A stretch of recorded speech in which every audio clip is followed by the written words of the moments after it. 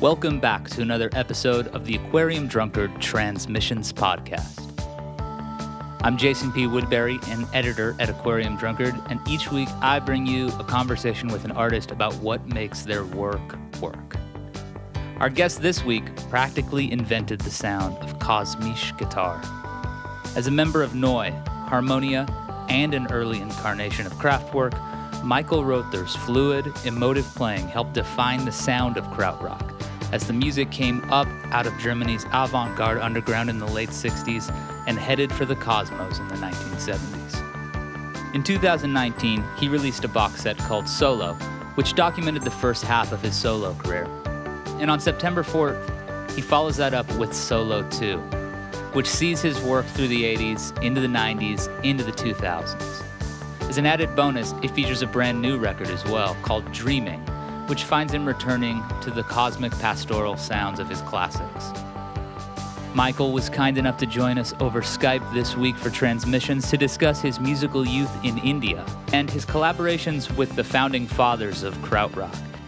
He also touched on his experiences with younger musicians who've been influenced by his playing, people like John Frusciante of the Red Hot Chili Peppers and Steve Shelley of Sonic Youth. Rother is a very warm guy to talk with, and I hope you enjoy our talk as much as I enjoyed having it. We'll speak more on the other side of this one. Thanks for tuning in to Transmissions.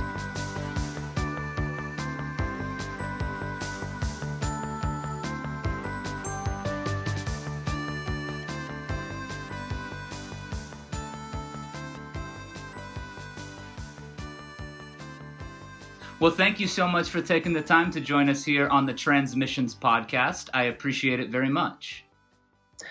Well, thank you for inviting me, Jason. I'm happy to be here. So how are you holding up in these strange times? Have you still mostly been quarantined at the moment? No, the quarantine that hit me lasted until June the 20th. I returned from a concert in Austria on March 12th, I think, and then things really went sort of crazy. But fortunately, in Germany, the lockdown wasn't as severe as other cities in Europe experienced, like Spain or Madrid and Paris, for instance. I could always jump on my bike and after working during the day and could run along the river. So I was really in a luxury situation compared to many, many people. But the good thing was, after coronavirus crashed all the concert plans and the tour plans, all the concerts were canceled. I had the chance to concentrate on recording a new album and working on the CD box set. I would have had a difficult time trying to fit that in along my tour life, because this always just, it disrupts life and you have to prepare and then you're exhausted when you come back. But I used that time, and that was actually rather fortunate. The label, Grönland label, Grönland Records, had the idea to release a box set, the second Solo 2 box set in autumn, and we discussed the ideas what to include, and it was sort of natural for me because I had all this material in the back of my mind already for many years. And then I said, well, I will also try to finish a new album. And the end of the story was that the moment I was finished working on my new album, Dreaming, and the box set, the borders were opened. And so I could hop in my car and drive to my partner. She lives in Pisa in Italy. The borders were closed. And so now you're talking to me, I'm in Pisa. Oh, okay. I didn't realize that. That's nice. So this new album, The Dreaming, you composed most of this and recorded this in quarantine? Um, Actually, it stems from a time in the late 90s when I started recording a new album in 97, and I met the British singer and great cello player Sophie Joyner, whom I recorded. And that session, we were so productive. I had prepared about 75 sketches for songs, and I asked her to pick numbers. I wanted to include this element of chance. And then I started working on my last solo album, Remember the Great Adventure. And after Remember was finished, and I went on to, and I enjoyed very much playing live all over the world. I traveled to Japan, to China, to Russia. Unfortunately, not to the States. Maybe we'll touch that later. There are certain obstacles that make it hard for non-US musicians to visit your country. But I really love playing live all over the world. And that's what I did with a lot of joy. And until now, the situation was there that concerts were no longer possible. Right. And I always remember that the session I had so many ideas and sketches, and that were worthy of checking again. I always knew that I would return to that session. And this is where the point where I started working in March, late March this year. And I took those sketches and completed the compositions, formed them in a way that appealed to me now, and added, that was very important this time. In the end, when the structure of the songs was finished, I played live guitar. So this was a change from the last album. So, this new album, it feels tied to the albums that were included in this box set. It's almost part of the lineage of that. So that's why it made sense to include it with the Solo 2 box set for you? Well, this is, of course, always for the listener to decide, does it make sense in my line of work? For me, this is never a question. It is, of course, part of my work in progress, which is evolving, which has, of course, if you compare it to what I play live, or what I've been playing live these past 10, 15, 20 years, is more calm. Live, I enjoy doing the fast forward racing music and tracks from Neu and speeding things up and trying to make people start dancing and go crazy, which strangely, or maybe not strangely, but surprisingly, and to my great joy, happened in China. When I went to China in 2016, I didn't know what to expect because I have no experience of whether my music is available in China, where it is.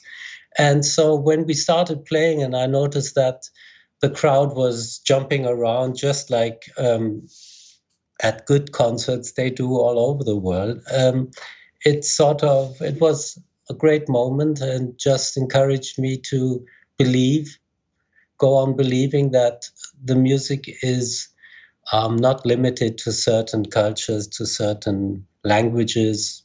Anyway, but the live music is a bit different, but I have this sort of 180 degrees landscape of possible music that could be abstract sound, that could be very rhythmical music, but also what I enjoy very much, and especially in this period in spring 2020, very mostly soft music, which focuses on delicate structures and the wonderful voice, of course, of Sophie Joyner, which blew me away 20 years ago. And when I started listening to the material again this year, the same thing happened. I'm so thrilled, and I was fortunate that the session went so well, and she was willing to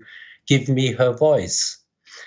It's lovely on this album. It's a very lovely sound, as well as your guitar work, which is very lush on this record. I was reading about your tone, and very often you don't run through an amplifier, right? Was this direct into the board on this album for a lot of it?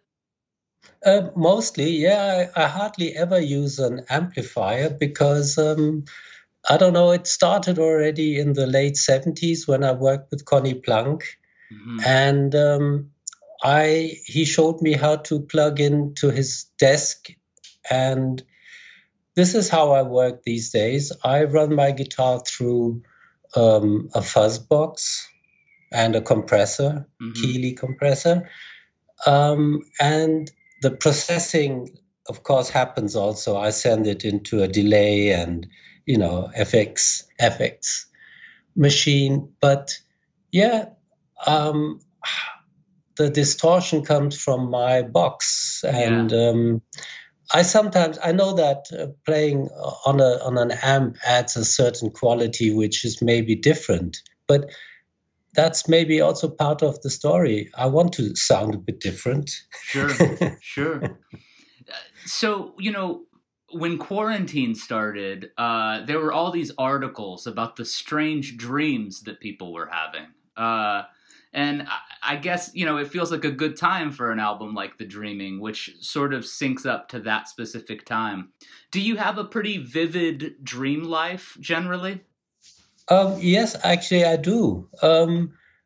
It wasn't like, oh, now I have to make an album that focus on dreaming. Yeah. That was at the end when I finished working on the album, and I thought, okay, which title should I choose? And then suddenly it was Dreaming, and I thought, yeah, that makes sense. And yeah, I guess if you call it dream life, is sometimes very vivid. I have, of course, I have all the types of dreams which other people also have, pleasant dreams and also some scary dreams. To start with the scary dream, one of my typical, some politicians may have a nightmare dream that they stand in front of an audience and they're naked. Yeah. And for me, which actually comes from experiences which I made playing live, one of my typical less pleasant dreams is to find myself on a stage. The people are waiting for me to start playing, and then I notice, wait a minute, my gear is not even set up. I haven't connected all the plugs because it takes half an hour to connect all the gear, and that is one of the less pleasant dreams. Another one is to be on tour, and I remember one very very clear dream of being at a huge airport. It must have been in China, and there were so many people, and suddenly my bandmates were gone, and nobody could tell me how to reach the gate. And so I walked around this huge airport, and suddenly I reached the end of the airport, and I was in a village, and I missed the flight. Yeah. So that's also, of course, when you're traveling, and especially when you have schedules, it's always something that worries you. Are we going to make it to the airport in time? And so that is one of also the typical dreams. But then I have wonderful dreams, which are more pleasant, of course, of water. Maybe you know that I have a very close relationship with water. I've lived next to water for all my life. Yeah. And I enjoy the element. Its mystery. It just fascinates me. The life beneath the surface of water, like an ocean, and to imagine the secrets that lie underneath the surface. Yeah. Great landscapes of beaches and open spaces, and also other dreams. I suddenly meet people that have passed away, like Dieter Möbius, for instance. I remember having this dream just a few months ago. Maybe that's how we called him, Dieter Möbius. He was there, and of course, in a dream, you're not surprised. He was very alive, and other family members, people who were close to you, suddenly show up in your dreams, and they are there. We all know we don't know anything about what happens after people die, when we die. Right. But in my dreams, this is a recurrent element of meeting people when I'm not traveling and enjoying wonderful landscapes. So yes, dreaming is a strong point in my life, and mostly it's pleasant, not always, but yeah, great. Who is that on the album cover? The family that we see on the album cover? That's actually my family. My father took the photo. You see my brother on the left, me as a 10 or 11-year-old, maybe 10 years old, and on the right, it's my mother. Yeah. And we were at the beach in Karachi, Pakistan, where we lived from 1960 until 1963. And this has always been like a treasure in my archive, this photo. All of my family are no longer around. Mm-hmm. They are still in my heart, but they are no longer around. And I remember when we had this meeting with the graphic designer Walter Schönauer, who worked on the design, mm-hmm. and he noticed we were going through material of my archive, and he noticed when that photo came up, a print of that photo, how emotional I became, and he said, "Yeah, that's a great photo," and I said, "Yes, of course it is," and it was a very music is very personal. You can't get much more personal than with the music you release. And this very personal memory of a wonderful time, I think that made total sense for me. Yeah. So you grew up, you spent a few years of your youth in Pakistan. What brought your parents there? What was their reason for heading to Pakistan? My father worked for airlines. In the beginning, he worked for the predecessor of British Airways. It was called BEA, British European Airways, in Hamburg and Munich. And then he switched to Lufthansa, and we moved to Wilmslow. That's a small town near Manchester in the UK. And then from England, we moved to Pakistan. From Pakistan, he was in charge of the station. The Lufthansa airline opened the Far East connection in 1960. So this was the route that went all the way to Tokyo. Mm. And he was in charge of West Pakistan and East Pakistan, it was called back then, which is now Bangladesh, or has been already for many years. Right. And when we moved to Düsseldorf, this was, I think, meant only as a sort of short period, because we were talking already about moving on to the US. He would have taken some station there, or Jamaica was also on the cards.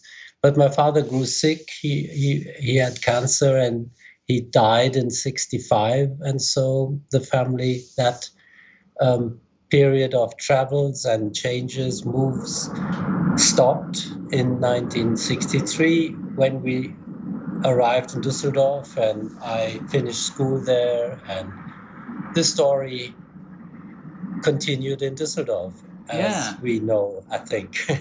Well, yeah, and at that point, you start to become very involved in music. But did the music of Pakistan, what did you hear things on the radio, or did you buy records when you lived there?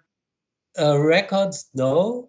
Yeah. Actually, my brother already was. He lived in Munich. He just came to visit for some weeks, several times a year, and he always brought. He was 10 years older than me, nearly, and he brought little vinyl singles along. Mm-hmm. I remember one single was Chubby Checker, Let's Twist Again. Yeah. That was great.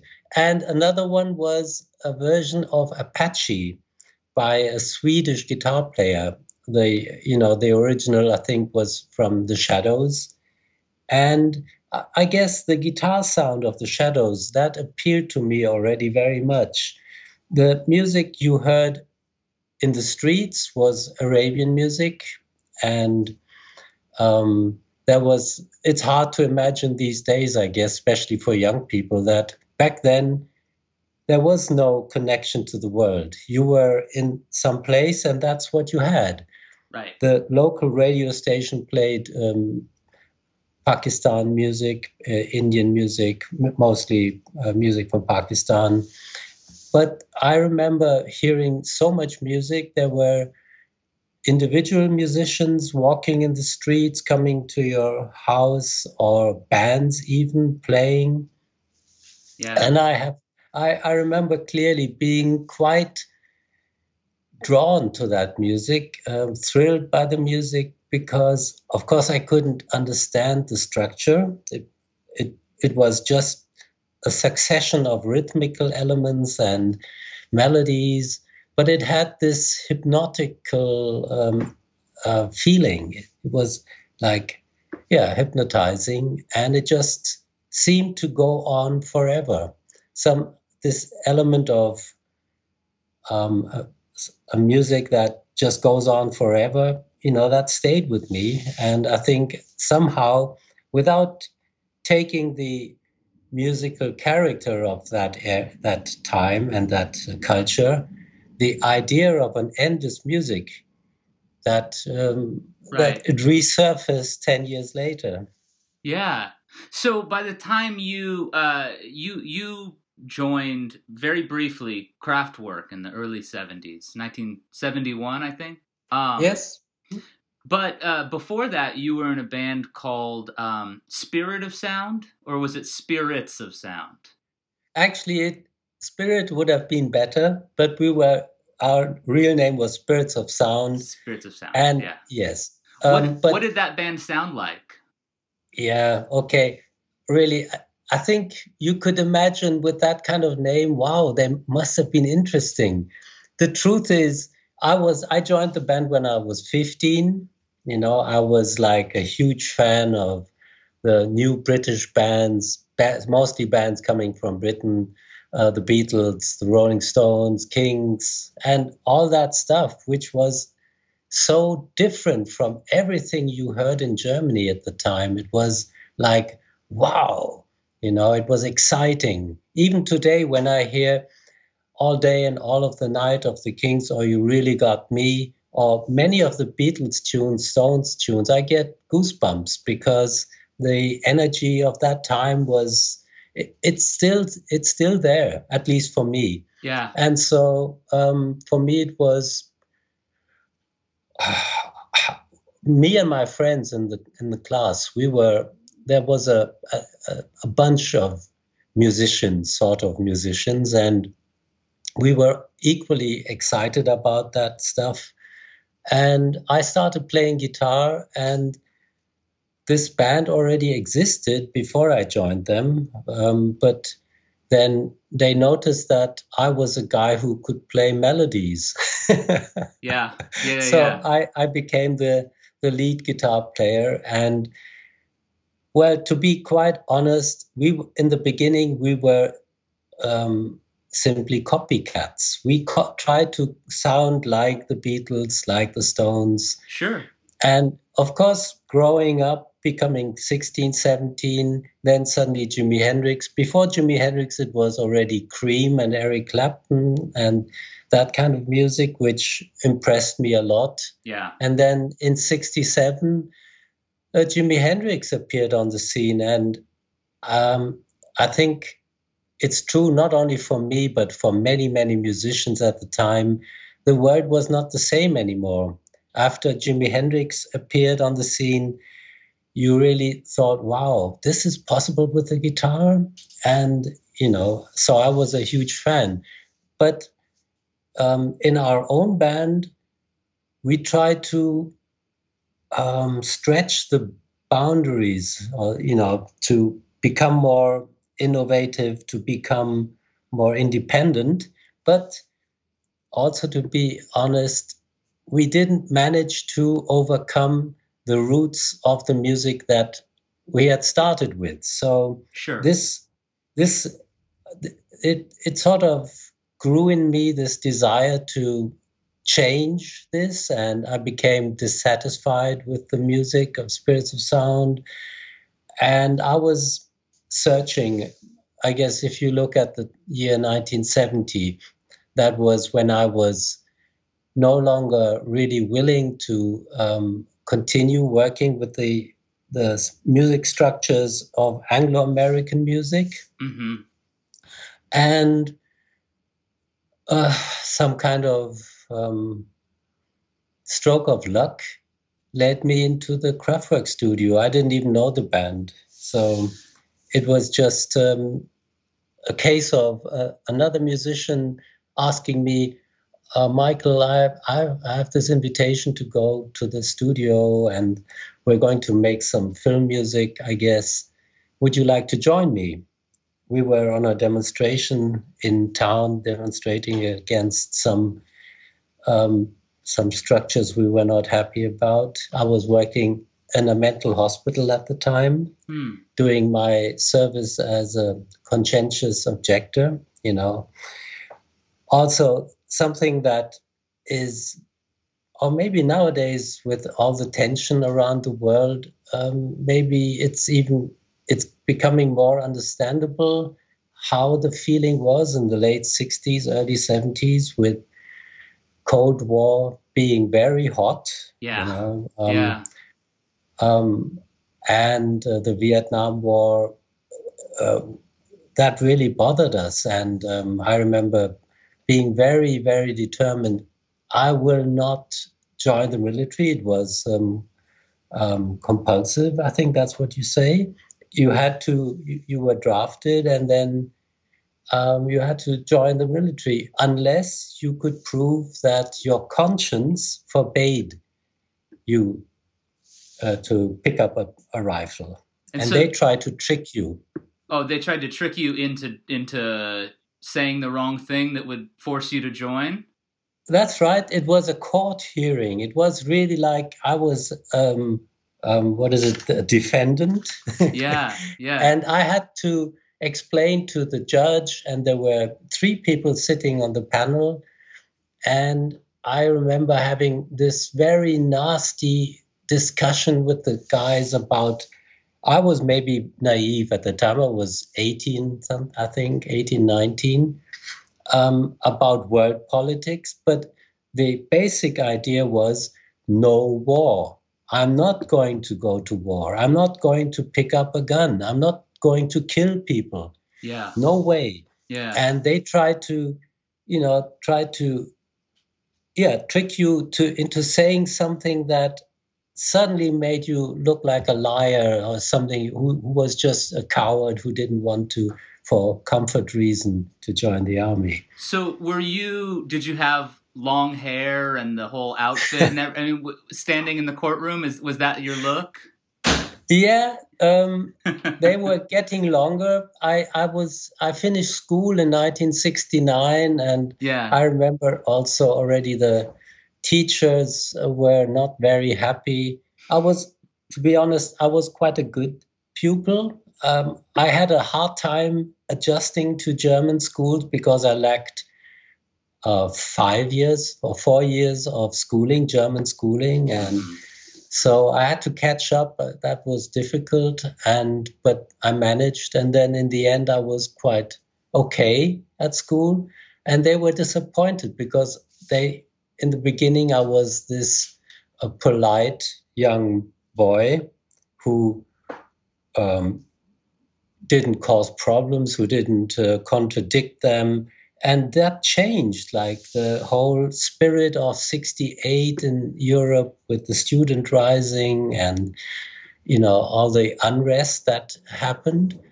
And suddenly there were some very conservative teachers. And so we started picking up fights with them and not agreeing, not being willing to follow their ideas. I know the teacher in maths. Math was always one of my favorite subjects, and I think he also liked me, but he was so unhappy. Michael, how can you accept this craziness of the students? Yeah. Students, in Germany, they were very active politically, and my hair were growing longer. And then when I went to do my service in that mental institute, I had hair down all the way. Yeah. So, that's the image.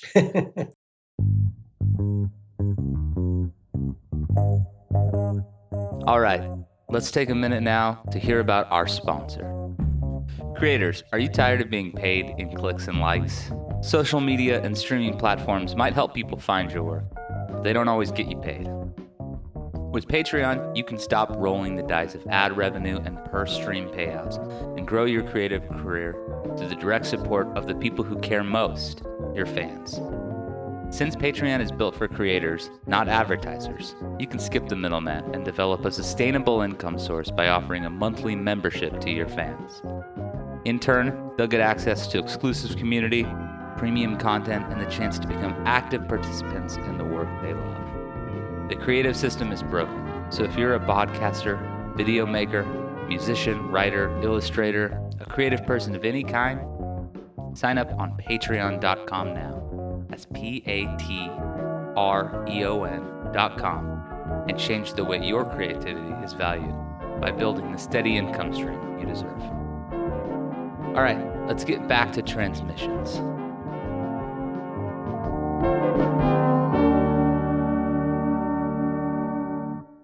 So you can see a little bit of in the Beat Club performance of you with the late Florian Schneider, who passed away very recently. Yes. And I'm sorry for that.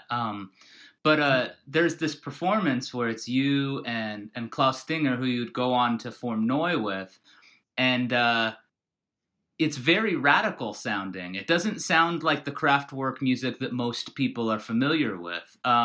But it sounds like it was born out of that moment of cultural rebellion. Were you drawn to that idea of let's create a new kind of, musical expression? Yes. I mean, the answer could be very long because it also, if you asked Florian Schneider, he would have given you a different answer with different details. Klaus Stinger as well. Right. We agreed on. That's what I found out when I entered the Kraftwerk studio and met Ralf Hütter, the now remaining Kraftwerk main guy, and he was playing music along with the drummer, and I thought, wait a minute, this sounds like the Middle European kind of harmonic melodic structure, which I think is where I want to go. And so I picked up a bass guitar and I jammed with Ralf, and we all, I think, had this impression, okay, there was something interesting happening. And that's why I was invited to join the band. But I think what Florian, also Ralf, but he left to go back to university.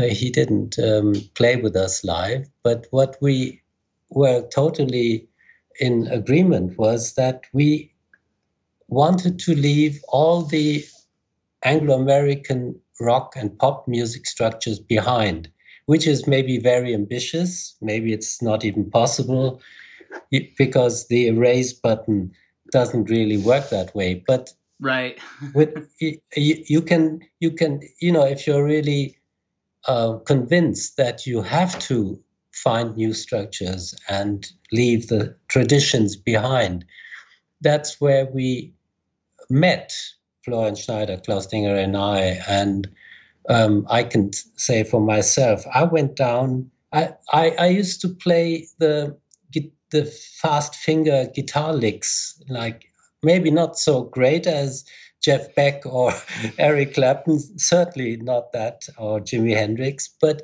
that was the idea of my playing when I was still in Spirits of Sound. But I dropped all of that. And so it was, okay, it's one note. We go back to minimal structures.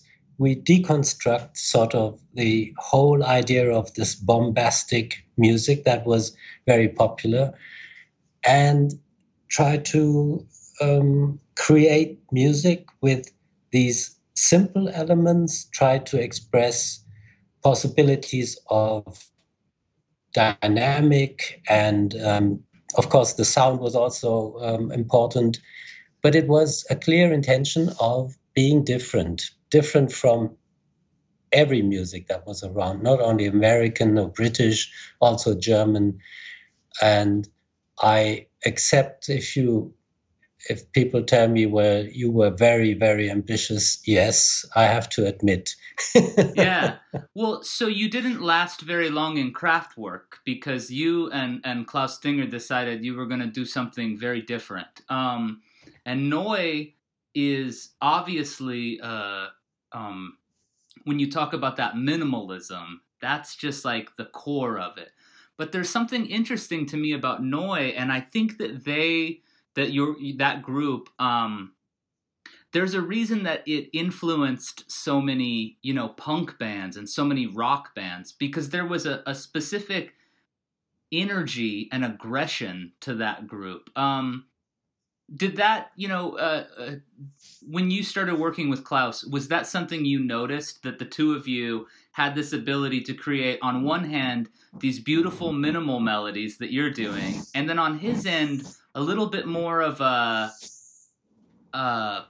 rebellious, like a rock idea, but removed from the bombast and just the drive, Yeah, I think that's quite fair to say, Klaus. We agreed, like also on the Neu albums. That's something I hear quite often, that people think we were in discussion about the music and we had fights about the music. That was not the case. We knew what the other one could contribute to the picture. Yeah. And we both knew that, I knew that I couldn't do the things Klaus did, and the other way around, it was, I guess, similar. And Klaus, that's the way he played drums. He was so strong-headed. He just crashed through the door or through the wall, and he kept on pulling and pushing. And a bit later, the element of frustration also came into his life. In the beginning, it was more, I think, joyful craziness, which Klaus also had. But there was a love that went wrong, a love affair, a girlfriend that was taken away from him, sort of. That's how the anger of a track like Negativland comes from. Yeah. He was very frustrated by that. But in 1974, when we recorded Neu 75, he had already run into some serious problems with financial ventures. He started a label and that didn't go well. And that's why you can hear him screaming in Hero, fuck the company, fuck the press. And he was unhappy about so many people and his life. But for me, a track like Hero is a very powerful engine for movement. I always saw this more as a very powerful movement that rushed to the horizon, and I could put my guitars on it and then just fly away. And Klaus added with his very strong vocals. It's one of my favorite tracks of Neu, definitely. I clearly recall sitting with Conny Plank at the mixing desk when Klaus was recording the vocals, and his frustration. The first flush was so convincing, and that's what you hear on the album. This was what he did the first time. So the tape ran and off we go. And he tried to improve it in a second go, which was more organized but less powerful. But the first go when he started singing, I remember looking at Conny Plank and he was looking at me, and we both knew this is it. This is the recording we need. And so, yes, Klaus also had a soft side. It's not only that he added the craziness, but we had this common field. It's quite a big portion of the whole picture which we had in common. But yeah, we were experts on the far out. So then after, Neu and your group Harmonia, there's overlap. There's times where you're working on an album and then you're working with Harmonia, which was you with Mobius and Rodelius. But there's a big shift when the Harmonia stuff starts, because Harmonia has this peaceful quality, this very idyllic, tranquil, kind of quality. That continues with the work you did, obviously, with Brian Eno and Harmonia. You've got, Conny Plank in the mix. And for a couple years, you seem to really be in this universe of this very beautiful, peaceful sounds, including the record that you made, the cluster record that you helped produce, Zuckerzeit. Yeah, is that we'll come to that. Yeah. Zuckerzeit. Yeah. We can touch that, or maybe I should answer that first. No, please do. Yeah. Because Zuckerzeit is wrongly attached to me. It's I didn't produce it. It was their way of saying thank you to me for letting them use my gear when I was away recording Neu 75. And the two guys used my 4-track machine, which we also used with Brian Eno, and sound machines, etc. And they decided to say co-produced by Michael Rother, and I never asked for that. I don't even know if I knew it before it was released. But the deeper truth is, of course, that we influenced each other. So whether I produced it or I just gave them ideas which they transformed into the cluster album, which was in the sound quite different from the one before we started Harmonia. So and also the influences I picked up from working with Rodelius and Mobius, they went into Neu 75. And also they followed me along my path. It was this idea of giving inspiration back and forth, of meeting. But the story how Harmonia started, because it sounds a bit confusing, like you were working on Neu, but you were also working Harmonia. The truth was that Neu was a real studio concept. It was not a band. Klaus Dinger and me, we tried to do I think, 2 concerts together.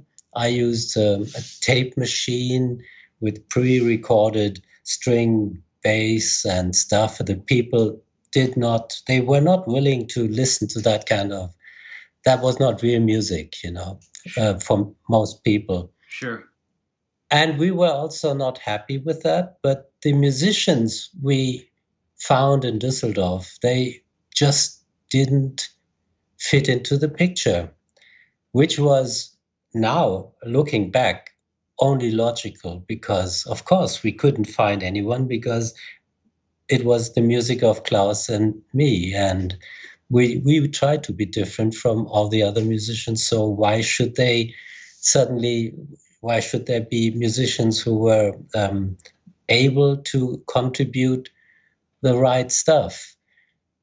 And then there was this invitation to do a tour to the UK, where the label in London, United Artists, they sent someone over to a concert Neu did in Düsseldorf. And then we had this problem. Okay, we'd like to do the tour, but not with these people we found so far. And that's when I remembered the Cluster people, because we played together concerts when I was in Kraftwerk, and of course Conny was also involved in Cluster. And I remembered especially one track called Im Süden, which sort of gave me this impression this could work on a melodic level. The sound is interesting, but I was also very much looking for someone who could help me recreate some melodic elements on stage. And so that's why I picked up my guitar and drove to Cluster, to Redelius and Möbius, and started working with them. I jammed with Redelius and fell totally in love with what he played. And yeah, the result was I decided to focus on Harmonia, because that was much more thrilling for me at the time. And I think in retrospect, it is quite clear, because with Harmonia, I could create music that also worked live. The three of us, not always, sometimes the concerts were boring, I guess. We didn't find anything, especially in the beginning when we tried to invent music on stage, Sure. But for instance, on the first Harmonia album, you have this track called, what's it called? Why do I bring it up if I can't remember them? Ohrwurm, that's the name. Yeah. Ohrwurm, which is a 5-minute edit of a 2-hour-long concert. And it was, I think, one of the first sort of concerts we played for people that lived in the area. It was only maybe 10 people attending.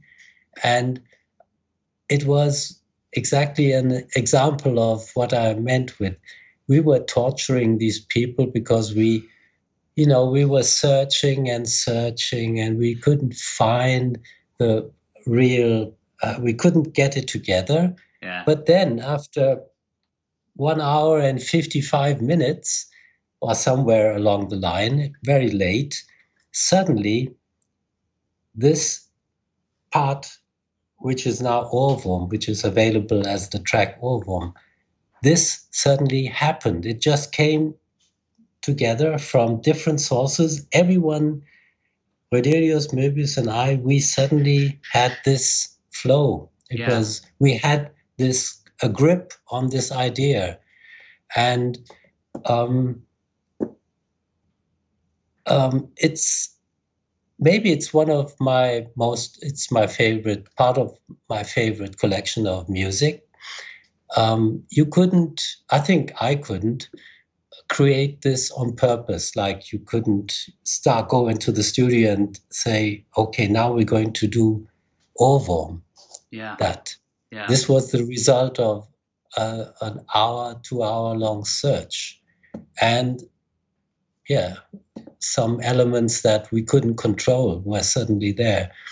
But sorry, I got distracted. But this is a very important memory for me if I look back at the time with Rhodelius and Möbius. Yeah. It was a wonderful way of life there, which also appealed to me. The very different from Düsseldorf. Because you were in a new place, right? You were in Forst, which is like you had it's where you are most of the time, right? Where you've got the river there, and it's very pastoral and bucolic. It's a very different feel, I'm sure, than the city. Yeah. And also the liberties we had were very important. It was the house we occupied. No, it was not taken by force. It was given to us to live in. That structure is maybe 400 or more years old. And I remember being so happy that I could take a sledgehammer, I think is that the word, and I removed a wall that divided, one big room into two small rooms. And when Rhodelius and Möbius said, you could take this room, and then I decided to just remove that middle. It was not a wall space that supported. Yes, and this is a kind of a lifestyle you could not expect in a city when there's a regular, landlord who would tell you something if you decided to remove a wall, without giving the consent. Well, so for a few years, you worked with Harmonia, you worked with Klaus, you worked with Conny Plank, Brian Eno. You start making your own records with Conny and Jackie Liebezeit from Can. But this box set, Solo 2, it features records where all of a sudden with 1982's Lust, you were making the records on your own. This was just your expression. And I wondered if you could tell me a little bit about how that transition happened from working with this extended creative group to going it truly solo for a few of these records. I think it was quite a logical development for me, at least. In 1976, Rhodelius and Möbius decided to stop working in Harmonia. So I was suddenly stranded. I didn't have a band. And I was forced to go solo, which never was my intention. But luckily, Jackie Liebezeit, Jackie as I called him in German, he was interested in working with me, and he joined me at Conny Plank's studio. And the good thing about Conny was that he was not the kind of producer who tried to keep his tricks secret. He had the idea of enabling the musician to understand and also to work at the desk. And so he showed me stuff. I mean, of course, I don't have the education as a sound engineer, which later on made it a bit difficult when I was able to buy all the expensive professional gear. And I just, because I was so successful with the first 3 solo albums, and what always, the collaboration with Conny was always great. And I know how much I owe him for Harmonia, for Neu, and also especially also for my solo albums. But what always bothered me was the limited time that was available to work on music. And the development of my gear, like first having just a mono cassette player, then buying TEAC 4-channel semi-professional recording instrument. Do you know that machine?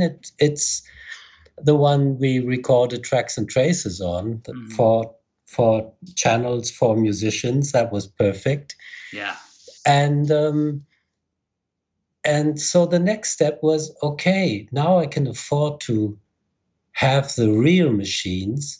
And that's what it was like, just a logical next step. So I decided to buy the 24 track, the professional 2-track. MCI was the brand, I think American brand, and Connie also had the same machine. So I was on the safe side and the same dealer. And for me, it was the goal, ultimate goal, to have the ability to work without a clock ticking away, and just have it like I have my guitar and the other instruments. The studio was sort of an instrument. It's just a tool to create sounds and to create music. And so it was not a decision against Conny Plank when I decided in 1981, I think it was, when I started recording Fernwärme, my fourth solo album, and invited Jackie to come to Forst. And I remembered the microphoning technique Conny used, and I recorded Jackie. A professional sound engineer would have done it in a different way, I guess. Sure. And Conny had a great ability of recording drums.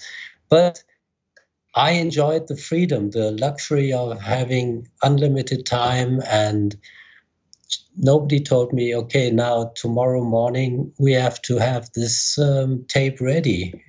I just let the music decide when it was ready, sort of. And so that was the situation with Fernwärme. And the year later, when I discovered the Fairlight music computer instrument, MCI, this offered newer possibilities, and also of creating drum patterns and rhythmical structures.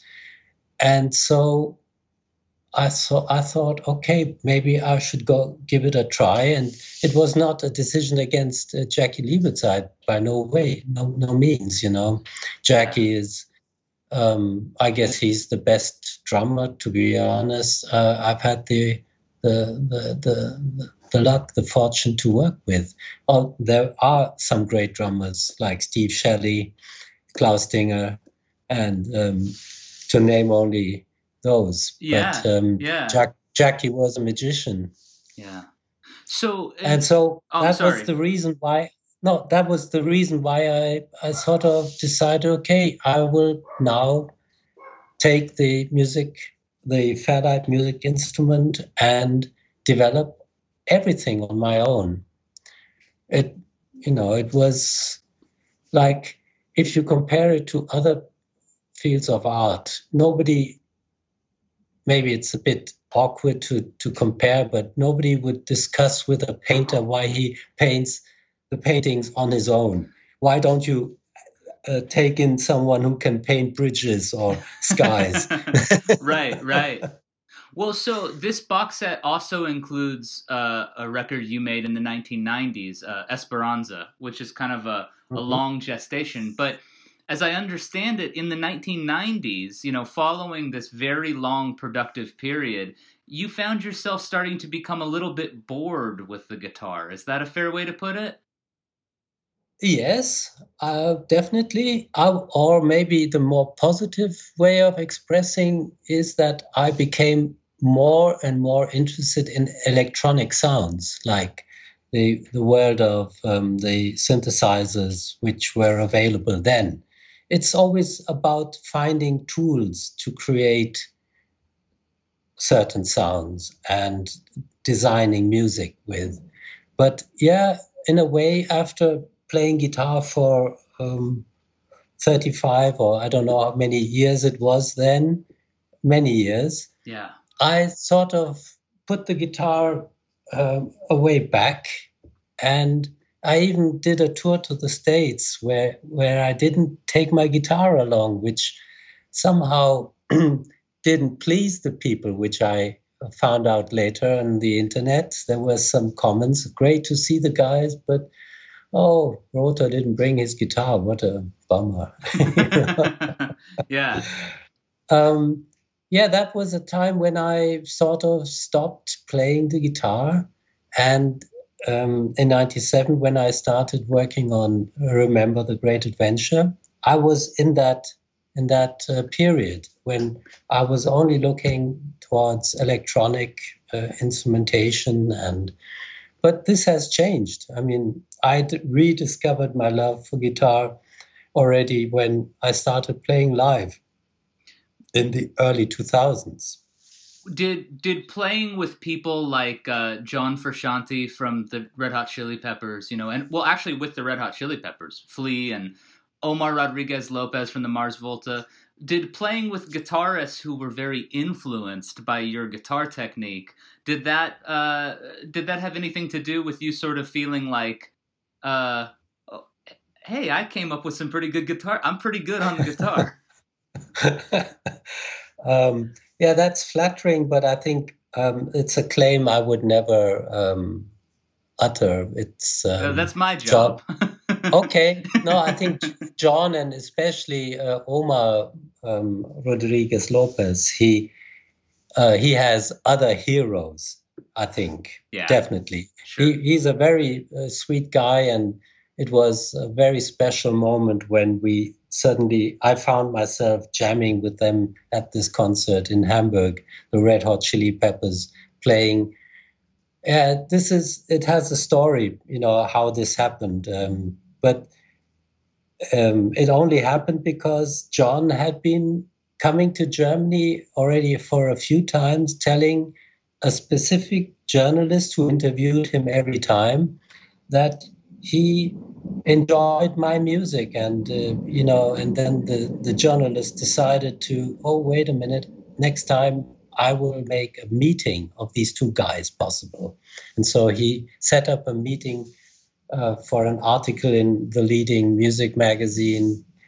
And then that's how John and I met at the Chili Pepper concert, before the Chili Pepper concert in Hamburg in 2003. And that was also a very unique, very special occasion.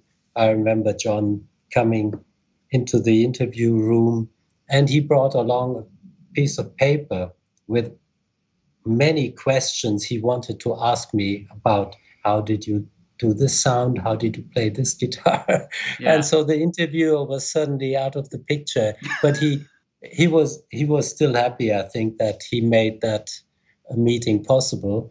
And later on, when they played and John invited me to listen to the concert from the back of the stage so that I could have a great view, I was standing next to the monitor guy. And then suddenly they started jamming, and John came to the back and started waving. And I turned around. I was a bit surprised. What, is something wrong? And there was nobody behind me. And then I realized that he was actually prompting me, asking me to come on stage. And after a first no, I can't do that. But then I decided, okay, he's such a nice person. And okay, I just took one of his guitars and I went on stage. And that was very special. Yeah.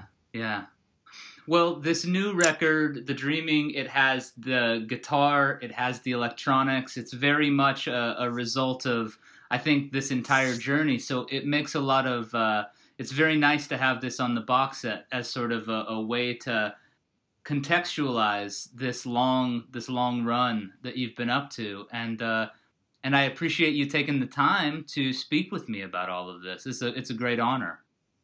Oh, thank you. I don't know, what is it? I don't feel ashamed. No, I feel, what is it? Proud? No. Those words are very kind. So no, your words are very kind, and it's my pleasure to talk about the music. And of course, I hope that people will discover the box set and the new album. And I'm personally, I'm very happy with the way this work turned out, and the guitars I added, because they were very important from the beginning. Like I already mentioned, it was clear that the element of guitar with all the possibilities of variation, slight variation, of inaccuracies, that's very important. You know, the spontaneous decisions while you play guitar. This is different from when I produce electronic stuff. It's much more precise, but the guitar adds a level that is, well, I think it's how it's supposed to be. And I'm happy. I played the guitars only once. You know, I think this is also an sort of a decision, a conceptual decision. You know, record. Yeah. You have an idea what you want to do, and then you hit record, and then you play the guitar once and leave all the inaccuracies and maybe also some confusion. But yeah, leave it, and then this is like some salt, some spice, which gives the dish a special flavor. Makes it human too. Yes, also. Yeah. Well, Michael, thank you so much. I appreciate it greatly, and hope you have a great evening over there. Thank you, and good luck. Stay safe.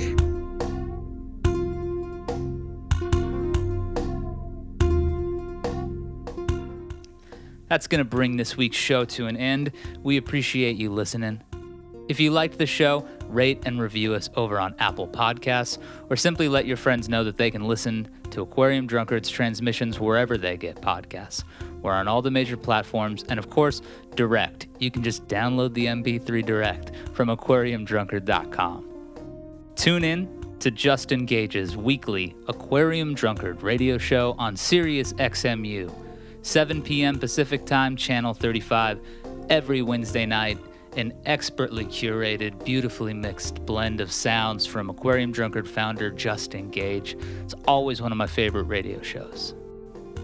If you want to hold something from Aquarium Drunkard in your hand, you're going to want to get to an independent record store on August 29th for the release of the Lagniappe Sessions, Volume 2, our series of vinyl records with org music. This features a bunch of your favorite artists covering their favorite artists like Six Organs of Admittance, Steve Gunn, Scott Hirsch, The Mountain Goats, Damian Jurado, Aaron Ray, Joan Shelley, Mountain Man, Kevin Morby. Oh, yeah, it's really great. It's pressed on clear vinyl. I'm looking at it right now, and it's a real joy to listen to. So you can head out to independent record stores on the 29th and check it out. And of course, you can head over to aquariumdrunkard.com and check out years and years worth of these Lagniappe sessions. They're so great. Absolutely one of my favorite parts of the site. Want to thank Andrew Horton for his help getting all the audio cleaned up this week. Thanks, Andrew. We appreciate you. And I appreciate you, listener. Thanks so much for sticking with us till the end. Hope you take care of yourself, and catch us here next week on Transmissions with another talk for the weird times.